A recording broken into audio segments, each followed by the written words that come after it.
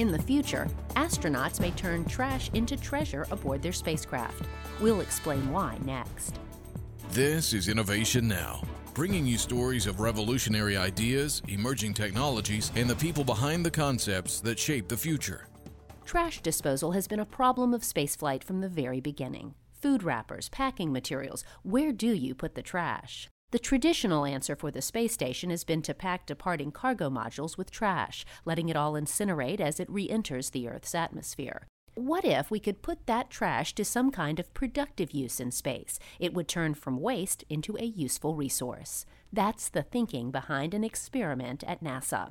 They are looking at a method to crush and heat space trash to turn it into inert insulation materials. These could help protect astronauts from space radiation. The same process would also squeeze out valuable water from the trash for recycling on the station while disinfecting the waste. And tiles or protective materials made of compacted inert waste could be used to enhance radiation shielding on the space station or even a 2-year Mars mission.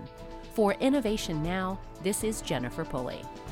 Innovation Now is produced by the National Institute of Aerospace through collaboration with NASA and is distributed by WHRV. Visit us online at innovationnow.us.